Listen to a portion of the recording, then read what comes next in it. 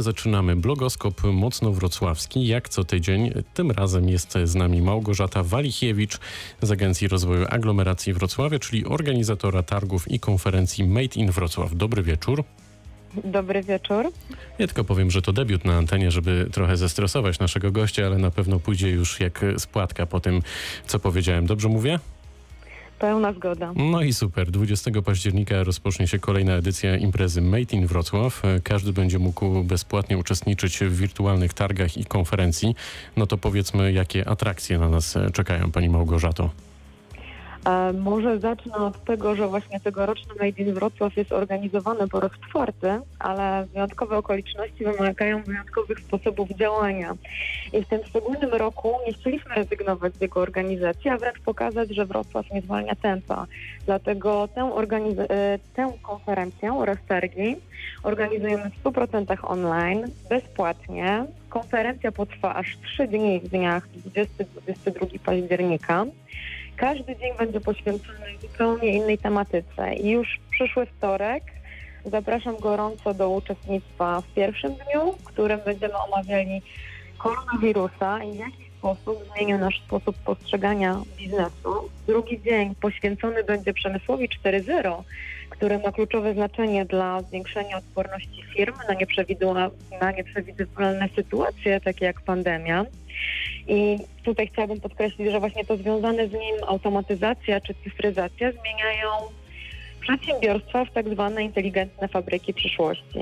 Ostatniego dnia z kolei konferencji, czyli już przyszły czwartek, będziemy rozmawiać o odpowiedzialności ekologicznej biznesu. Każdy dzień konferencyjny kończyć będziemy moderowanym business networkingiem i nie będzie to taki business networking tradycyjny, w takim tradycyjnym ujęciu, bo poza tym, że będzie on w formie online, to również przybierze formę interaktywnego warsztatu, w którym uczestnicy będą wymieniali poglądy, rozwiązywali problemy i zadania, które da im prowadzący. No to brzmi nieźle. Poznaliśmy już agendę. Myślę, że słuchacze sobie skrupulatnie, dokładnie sprawdzą, o co tutaj chodzi. No ale z drugiej strony mamy jeszcze wirtualne targi, a tam? Tak, wirtualne targi odbędą się 3 dnia Made in Wrocław, czyli 22 października. I będą to targi produktów i usług powstających z naszej aglomeracji. Będzie bezpiecznie, komfortowo i interaktywnie. Będzie to doskonała okazja, by sprawdzić, kto i co napędza Wrocław, zainspirowania się. Przygotowaliśmy również liczne quizy i konkursy z atrakcyjnymi nagrodami. Agendę targową zapinamy aktualnie na ostatni guzik. Będzie dostępna już w tę środę po południu, ale już teraz mogę zdradzić, że dowiemy się, jak można będzie płacić za pomocą oka. Zobaczymy roboty w pracy w przedsiębiorstwach w przemyśle 4.0. Dowiemy się, jak wygląda nowoczesna bankowość oraz jak na przykład robot uczy dzieci języka angielskiego. Czyli bardzo aktualne tematy. No to skoro mówimy o innowacjach, no to muszę zadać to pytanie. To ja jeszcze mogę dopowiedzieć, w jaki sposób się możemy zarejestrować na wydarzenie? Bardzo proszę, możemy podać adres strony internetowej, tak.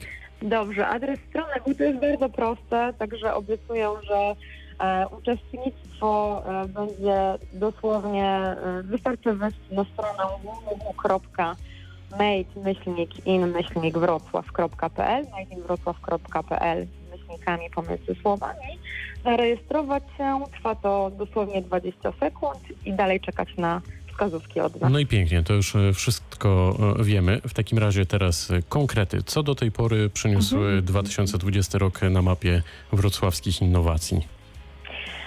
Na mapie wrocławskich innowacji. Generalnie, jeżeli chodzi o ten rok i lata poprzednie, obserwujemy we Wrocławiu, że ekosystem startupowy bardzo mocno się rozwija, co również bardzo nas cieszy. Startupów jest coraz więcej. Wrocławianie, czy też osoby, które postanowiły się z naszym miastem związać, nie boją się rozpocząć prac, mają fajne pomysły, chcą je wdrażać. Pod kątem branżowym we Wrocławiu mamy też bardzo ogromną różnorodność tematyczną startupów. To jaki projekt możemy wyróżnić w tym roku? Na pewno PayEye.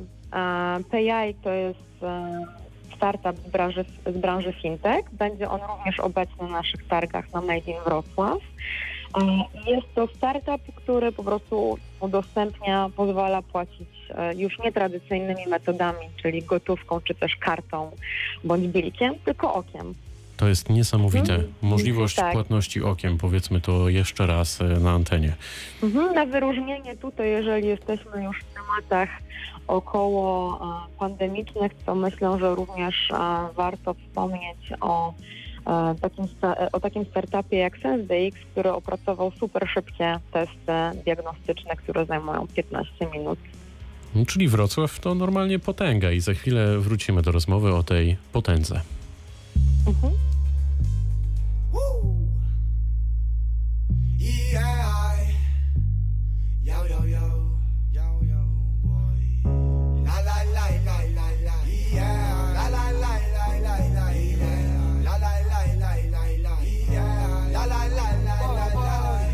Jestem tego pewny, w głębi duszy o tym wiem, że gdzieś na szczycie góry wszyscy razem spotkamy się, mimo świata, który kocha i rani nas dzień w dzień. Gdzieś na szczycie góry wszyscy razem spotkamy się porobiło, czeka to też nas. Ziemia coraz więcej pragnie ciała ludzkich mas. Nikt nam nie powiedział, jak długo będziemy żyć, do jakich rozmiarów ciągnęło się będzie życia lić. Nikt nam nie powiedział, kiedy mamy się pożegnać, ile mamy czekać, aby znowu się pojednać. Ramię w ramię, nawzajem siebie wspierać. Rodzimy się, by żyć, żyjemy, by umierać. Aniele śmierci, proszę powiedz mi, czemu w stosunku do nas jesteś obojętny? Najlepsze są dla ciebie młode ofiary. Nigdy nic ci nie zrobiła, traktujesz się jak ty. Zobacz, ile miłości w każdym człowieku. Nie jeden by chciał przeżyć choć pół wieku. Jednemu od wielu lat najbliższych ziomów brak. Ciężko pogodzić się z tym, ale mimo tego ja i tak jestem tego pewny. W głębi duszy o tym wiem, że gdzieś na szczycie góry wszyscy razem spotkamy się, mimo świata, który kocha i rani nas dzień w dzień. Gdzieś na szczycie góry wszyscy razem spotkamy się.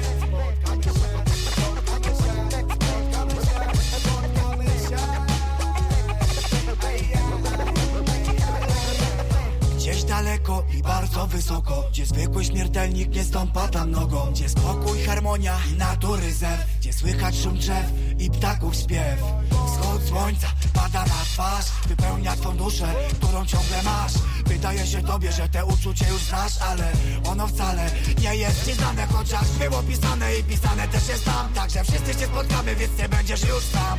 Spotkasz ludzi, których tak bardzo kochałeś, choć lata nie widziałeś, nadal kochać się przestałeś. Yo, teraz leżysz na plecach, spoglądasz na błękitne niebo, serce dotyka serca. Nie ma szczęścia, nie ma pecha, nikt się nie złości, nikt nie doczeka. Człowiek obok człowieka, z nurtem płyną jak rzeka, połączeni w jedną całość na samym szczycie góry Mekka.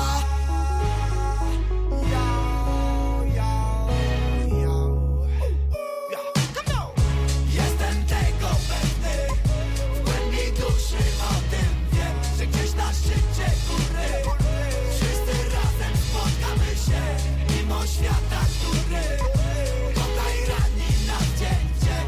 Gdzieś na szczycie góry wszyscy razem spotkamy się.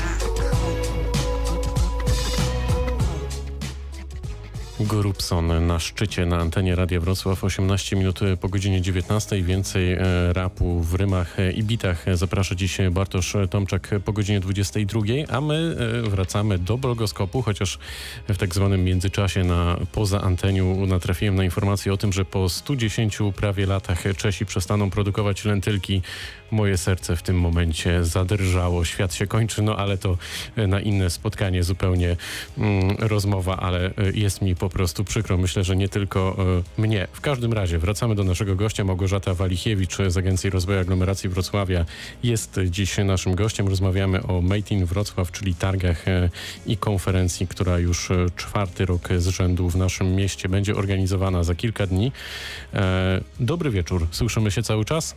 Dobry wieczór, słyszymy się. No i Witam świetnie. ponownie. Wiadomość o lentylkach panią zasmuciła?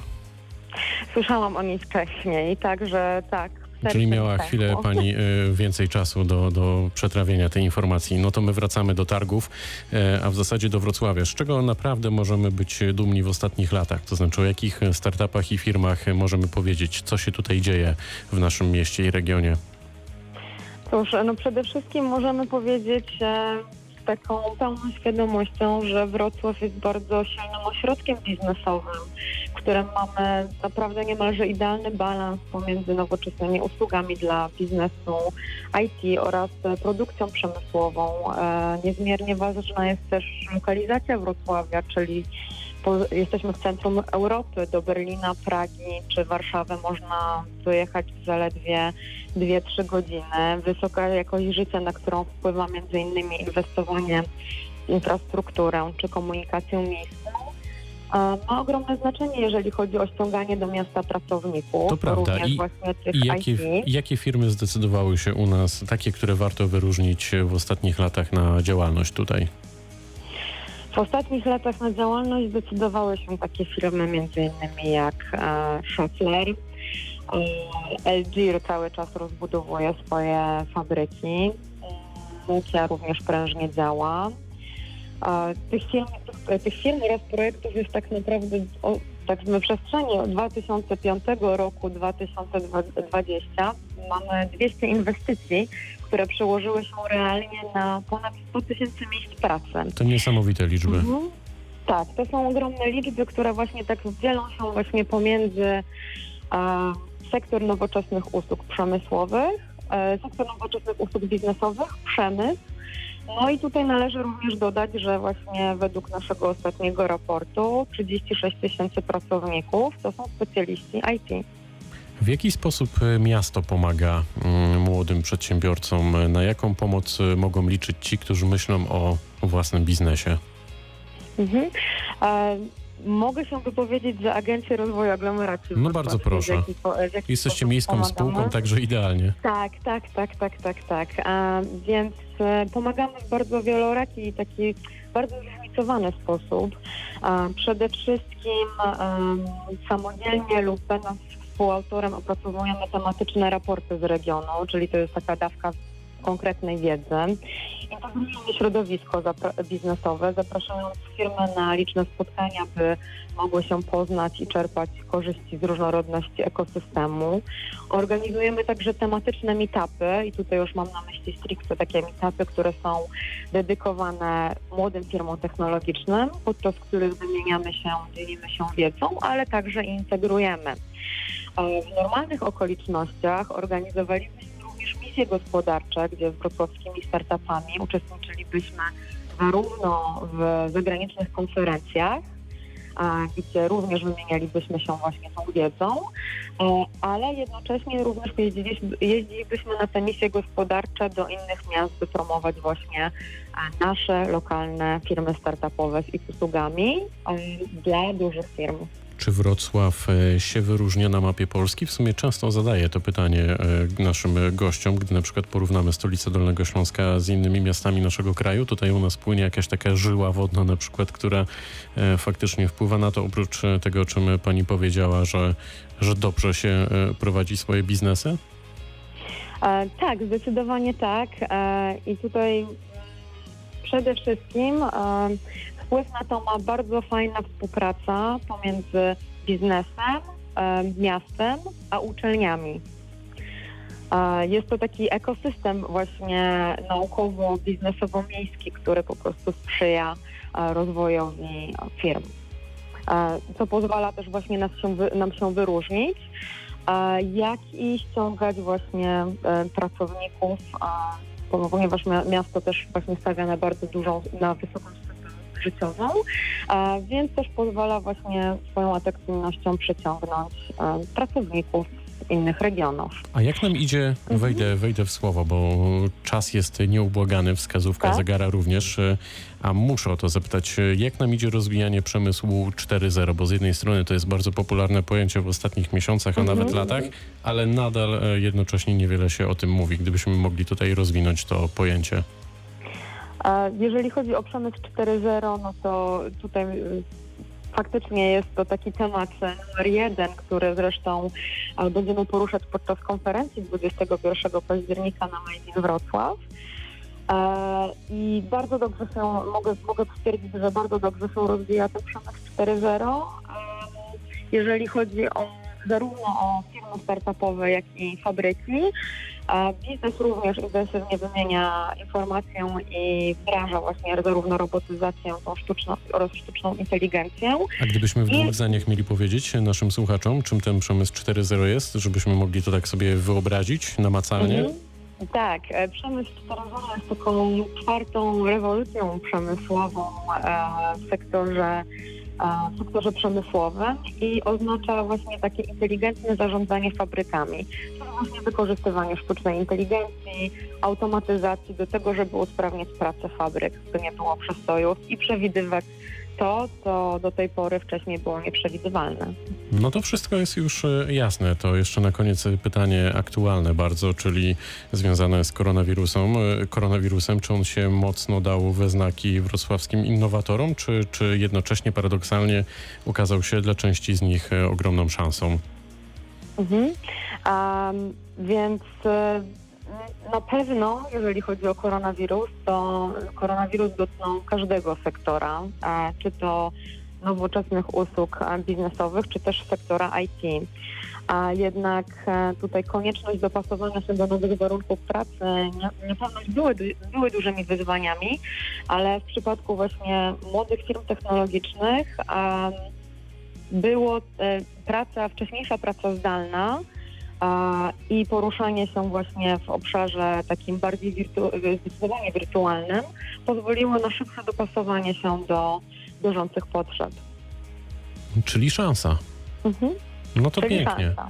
I niech to będzie puenta. Patrzmy na to wszystko jako szansę, żeby szklanka była do połowy pełna. Małgorzata Walichiewicz, Agencja Rozwoju Aglomeracji Wrocławia, była gościem Blogoskopu Radia Wrocław. Bardzo dziękuję za to spotkanie. Dziękuję również. Targi, konferencja Made in Wrocław już 20 października, czyli w przyszłym tygodniu. Absolutnie trzeba rezerwować czas i zobaczyć, co tam w tak zwanej trawie piszczy. Bardzo dziękuję za to spotkanie.